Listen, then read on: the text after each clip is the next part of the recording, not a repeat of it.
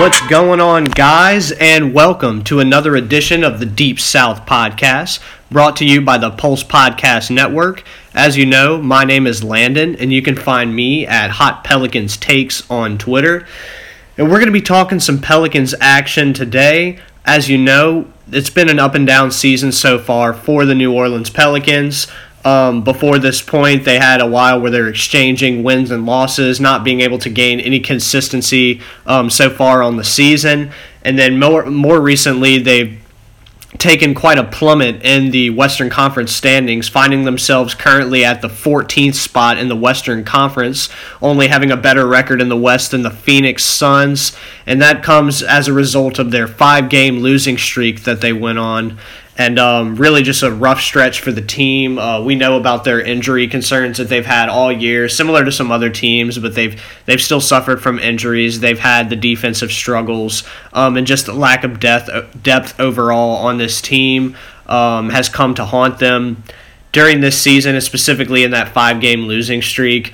But we have seen things look up more recently, and that's what we're going to talk about today, since we have some things of note that we can talk about and some key performances that, you know, we saw something different from this team, and we saw some positive aspects of the team that we weren't seeing before. I wasn't doing a lot of recaps just because it seemed like I was singing the same song every single week because the team was suffering from the same problems. And in the post-game interviews and things like that, Alvin Gentry was kind of just regurgitating the same sentiments after each game, and it kind of just got tiring. And from what I saw too, you know, I was seeing the same things that he was seeing just with the eye test watching the games, you know, like not being able to finish games, the defense overall, and just not having enough playmakers on the floor to keep the offense going, to steady the offense when things start to slow down and kind of bog down a bit on the offensive end. Just as well as having people playing outside of their roles and needing to get their roles more solidified so that they can be more comfortable and play to their strengths a little bit more. So those are the things that we've noticed and why they went on that 5-game losing streak recently. But we're going to talk about the most recent game that the Pelicans played, which was yesterday against the Minnesota Timberwolves, in a game where Anthony Davis at a quick game time decision that they made. Nobody expected that Anthony Davis wasn't going to be playing in this one. He wasn't on the injury report or anything like that, but at game time it was announced that he was not going to be playing in the game due to illness. I know they've had some flu-like symptoms and things that have been kind of circulating around the locker room. From what I've heard with the Pelicans, Darius Miller was another guy who was dealing with it. I believe Mirotic had a similar kind of illness earlier in the year. So it's just kind of a bug that's been going around the locker room. And unfortunately, it found its way to our best player in Anthony Davis, and he wasn't able to play in this game. But it didn't seem to matter for the Pelicans in this one, though. A surprising victory, 123-114 over the Minnesota Timberwolves.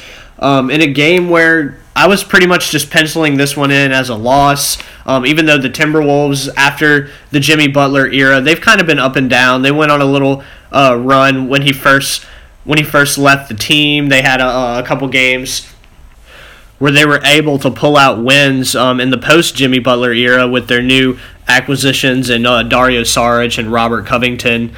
And they were able to get a few wins after that, but more or less they've slowed down for sure.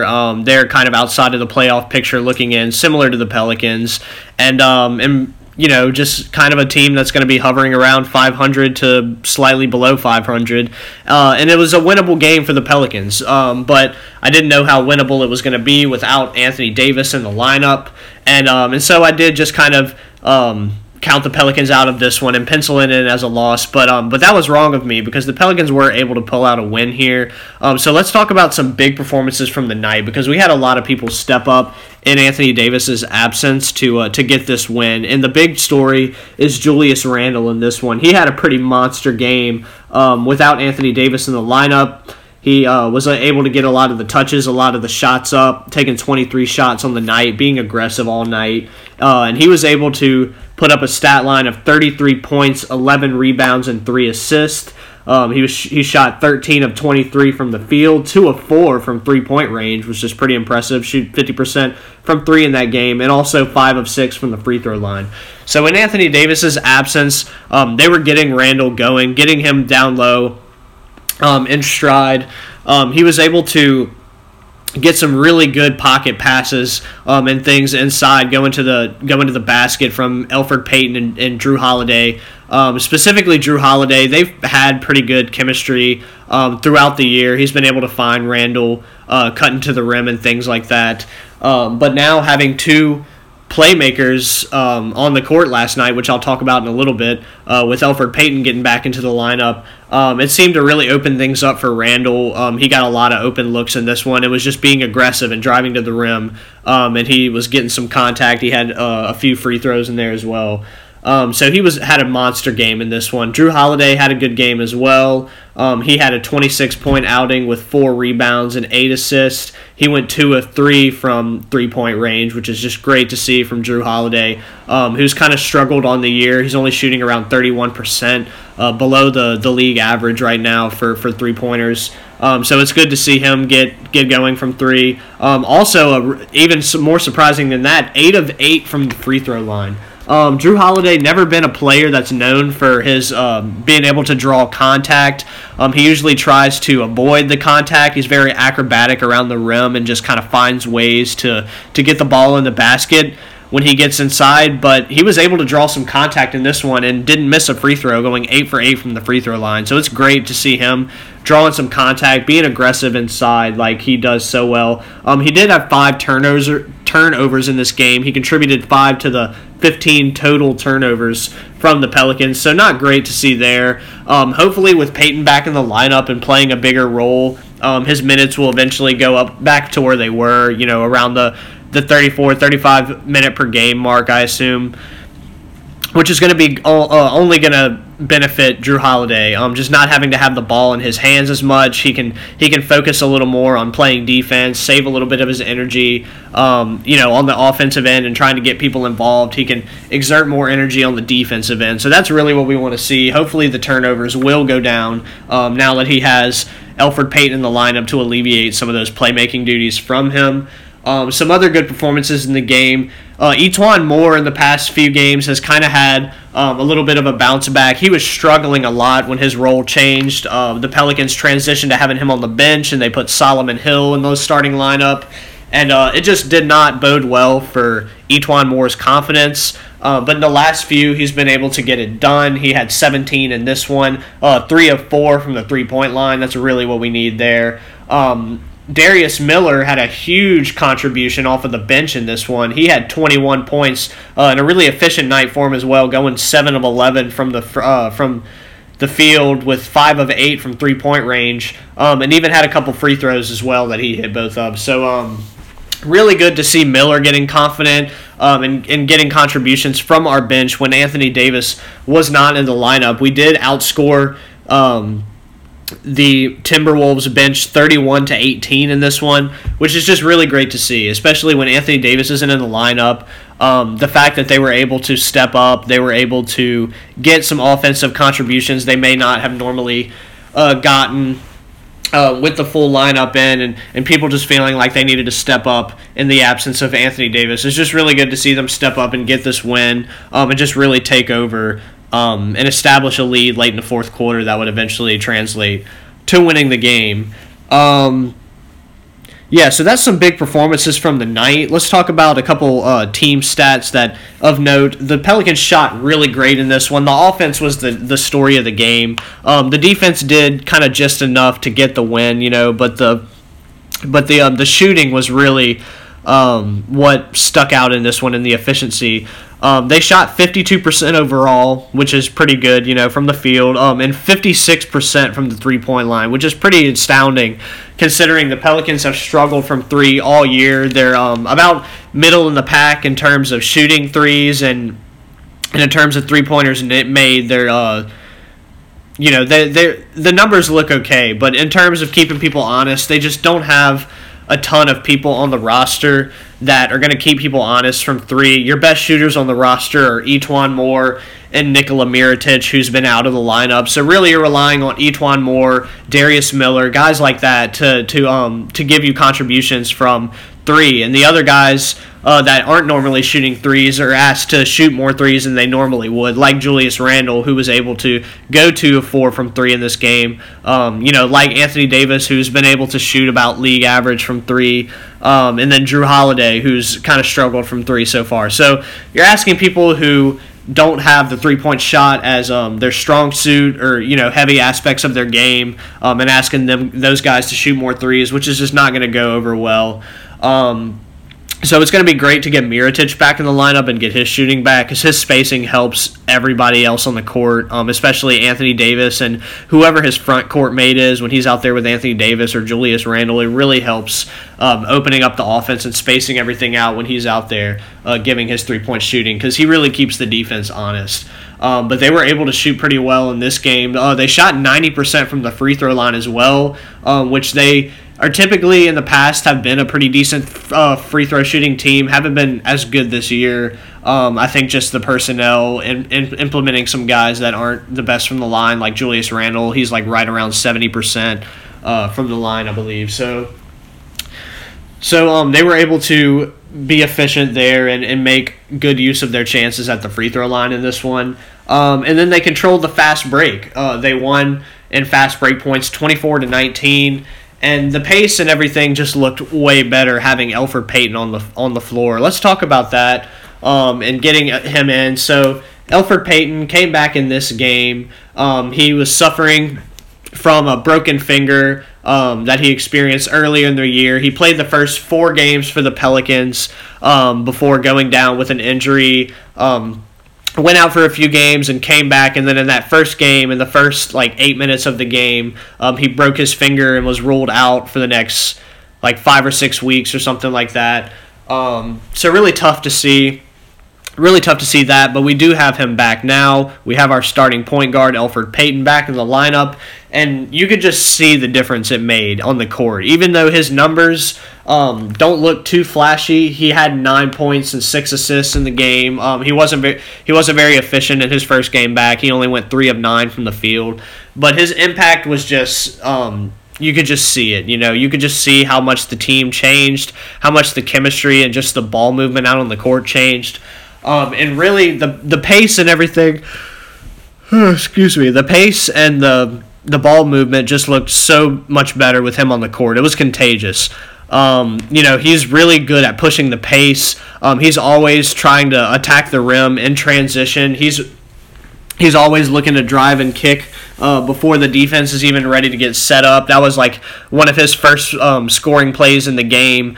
The defense was trying to get back, and instead of going out to the perimeter to call a play or trying to pass it out to the corner, he just went straight to the rim and exposed the breakdown of the defense and got an easy layup. And that's just kind of the things that Elfrid Payton can do. He's going to attack the rim with his dribble penetration, one of the better guard rim finishers in the league. Just efficiency wise, he's in the top 5 in that regard in the past few years. So he's able to attack the rim and attack off the dribble, and that's really what we're going to need from him. So that helps the defense. Obviously, just having another playmaker out there, moving Drew Holiday to the 2 so that he won't have to handle all those playmaking duties like he has been, that helps a ton as well. So it's really good to have that. He steadies the offense late in the game. The Pelicans have had trouble finishing games lately. In terms of clutch time, the Pelicans have the last net rating in the league. They're dead last. They're the 30th team in terms of net rating in crunch time and in clutch time of games. So obviously that's indicative of the fact that they're just not able to finish games offensively. Their defense does sure up in the second half of games. If you look at the splits for each quarter in terms of defensive rating, in the second half, the Pelicans are a top 10 defensive team in the second half in terms of team defensive rating, which just goes to show that it's a lack of effort in the first half, and hopefully getting everybody back, getting the whole team healthy and everything will give this team some intrinsic motivation, to to keep going and to battle more to start games. But they've been better lately. But in terms of the offense late in games, they'd have the worst net rating in the league. And I think that's just because they don't have a floor general. They don't have a point guard that can come steady the offense and get you open looks late in games. The Pelicans seem to resort a lot to either ISO basketball, where it's just kind of Drew Holiday and Anthony Davis doing what they can, or Julius Randle in the mix as well, just kind of taking people off the dribble, seeing if they can get to the basket, which gets really predictable after a while, and teams know kind of just to clog the paint against us because that's the only way we can score most of the time with the lack of three-point shooting and lack of respected three-point shooters on the team. So most teams just know that they can just clog the paint on us and we're not going to be able to score, especially when we have a very ISO-heavy offense late in games. And we also settle a lot for three-pointers and long two-pointers, especially Anthony Davis, which could be a scheming thing. I know a few games ago, I'm not sure which game it was, I can't remember off the top of my head, but I don't know if this was a play that Alvin Gentry called, but Anthony Davis had 2 3-pointers in a row late in the game to try to tie the game or take the lead, and he missed both of them. It's just not his strong suit. I don't know why. If that is, in fact, Alvin Gentry's game plan, I don't know why he's insistent on trying to give Anthony Davis 3-pointers, even if they're open, honestly. He can make them throughout the game, in the flow of the game and everything, but when it comes to crunch time, he's not a consistent enough 3-point shooter to where he's going to make it when it really, really counts, make it contested or anything like that. So, yeah, we just need to not settle as much offensively, and hopefully Elfrid Payton will be able to help us with that. Just his ability to drive and kick to get the defense on their heels and then be able to make a play just because of the how prolific of a passer he is. So hopefully that will just do wonders for this team. And then in terms of his defense, we saw his ability to play defense in the first 4 games when we went 4-0 at the beginning of the season, and his perimeter defense is pretty good. His defense looks so much better than it did in his time in Orlando and even in his time in Phoenix. I think just lack of effort had contributed to that, and playing on teams that are just kind of playing for the lottery. They're not really playing for any winning basketball. They're not trying to get to the playoffs. There's nothing they're shooting for. They're just kind of trying to get the best draft pick and continue rebuilding. And that's that. They're not trying to win basketball games. But now that Elfrid Payton is in a winning situation, hopefully the Pelicans can get back to a winning situation. His perimeter defense has been good. He's able to... he got the lateral quickness and the length to be able to stay in front of guys, to be able to cut off the baseline, not let them get to the rim. And when he does let them get past him, he's able to divert them, to the middle to a rim protector. And too often we have people on the perimeter that just can't defend, they can't stop anybody, or they're just missing rotations and letting people get cuts to the rim. And that just can't happen. But I think that having more length on the perimeter and better perimeter defenders overall on the wing is only going to help the team, because it's going to force people into taking those threes that they don't want to take. They're not just going to get all those easy looks inside, and especially when Anthony Davis is having to go out and help on the perimeter because of that lack of perimeter defense. It really just keeps a big glaring hole in the paint, and that's why we've been giving up so many paint points to opposing offenses. So hopefully Payton will be able to help with that. But it's really great to have him back in the lineup. And I mean, the results have already spoken for themselves. We're currently 6-1 when Elfrid Payton is in the lineup, and the one loss that we had with Payton was without Anthony Davis in the lineup. So it really just speaks for itself, the results that we've gotten with Elfrid Payton, and hopefully that can continue. But we'll see what happens. Nikola Mirotic is still out with injury as well. He had a sprained ankle that he suffered, and he's been out for a couple weeks now. So hopefully he'll be getting in the lineup soon. Gentry has seemed like, based on what he's expressed about it, it seems like he's going to be coming back within the next few games, if not next game, probably the game after that for sure. But he should be pretty close, and he's feeling good lately. So hopefully we'll get him back, and then we'll have a fully healthy roster, and we'll really be able to see what we have with this Pelicans team. So last thing we're going to talk about is getting back into the playoff picture. So as you know, as I said earlier at the top of the podcast, the Pelicans find themselves at 14th in the Western Conference with a record that's only better than the Phoenix Suns in the West. And the Pelicans are going to have to go on a run to be able to get back in playoff contention. I mean, there's no way around it. They're going to have to put together a significant string of wins in order to get back in the playoff picture.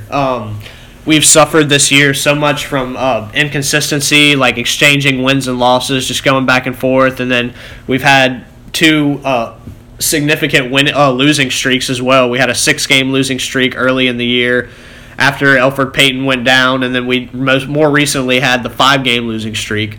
And, obviously you can't have any more of those kinds of streaks, in the negative direction if you want to get back in playoff contention. And the Pelicans are going to have to put more stretches together like this one. We've won 2 of our last 3, but it's going to take more than that. We're going to have to start getting, winning 4 of our last 5 games, 5 of our last 6 games, 6 of our last 8 games. You just have to get some stretches like that and build some sort of consistency if they want to get back in playoff contention. And hopefully getting people back from injury and getting this roster healthy is going to help people be more solidified in their roles that they had set out at the beginning of the year. Everybody's going to know their job on the team. We were able to figure out, kind of some role players and some guys on the team that didn't get a lot of run earlier in the year that we know we can assert more and give them some more minutes, like Frank Jackson, for instance. He's given some energy off the bench, been able to come in and make some plays with the ball, able to score a little bit. He does hit the three-point shot, which is good as well. And Jahlil Okafor has been quite a surprise in the last few games. He's been getting more run and had a few starts as well. He did have foul trouble in this last game, so he only scored 7 points, I believe, against the Timberwolves due to foul trouble. But before that, he had a couple really good performances, some double-digit performances, and he can basically score at will in the paint. There's not many people that can guard him in the paint. He's really powerful. He's sort of has that bully ball like Julius Randle in him, where he can just battle people down, score through contact, and he was able to do that in the last few games. So he's kind of solidified a role with the team as well. But hopefully getting Elfrid Payton back, getting Nikola Mirotic back is going to get people more comfortable in their roles, knowing what their role is from game to game, and being able to solidify the rotation. I think will really help this team out in the long run. But it's going to take a significant run, a significant stretch of winning basketball games if this team wants to get back in playoff contention. And it's going to start here. We have a pretty easy stretch with our next few games being against teams that are, around 500 to non-playoff teams currently in the standings, with our next game being against the Brooklyn Nets, which should be a very winnable game, especially if Anthony Davis is back in the lineup.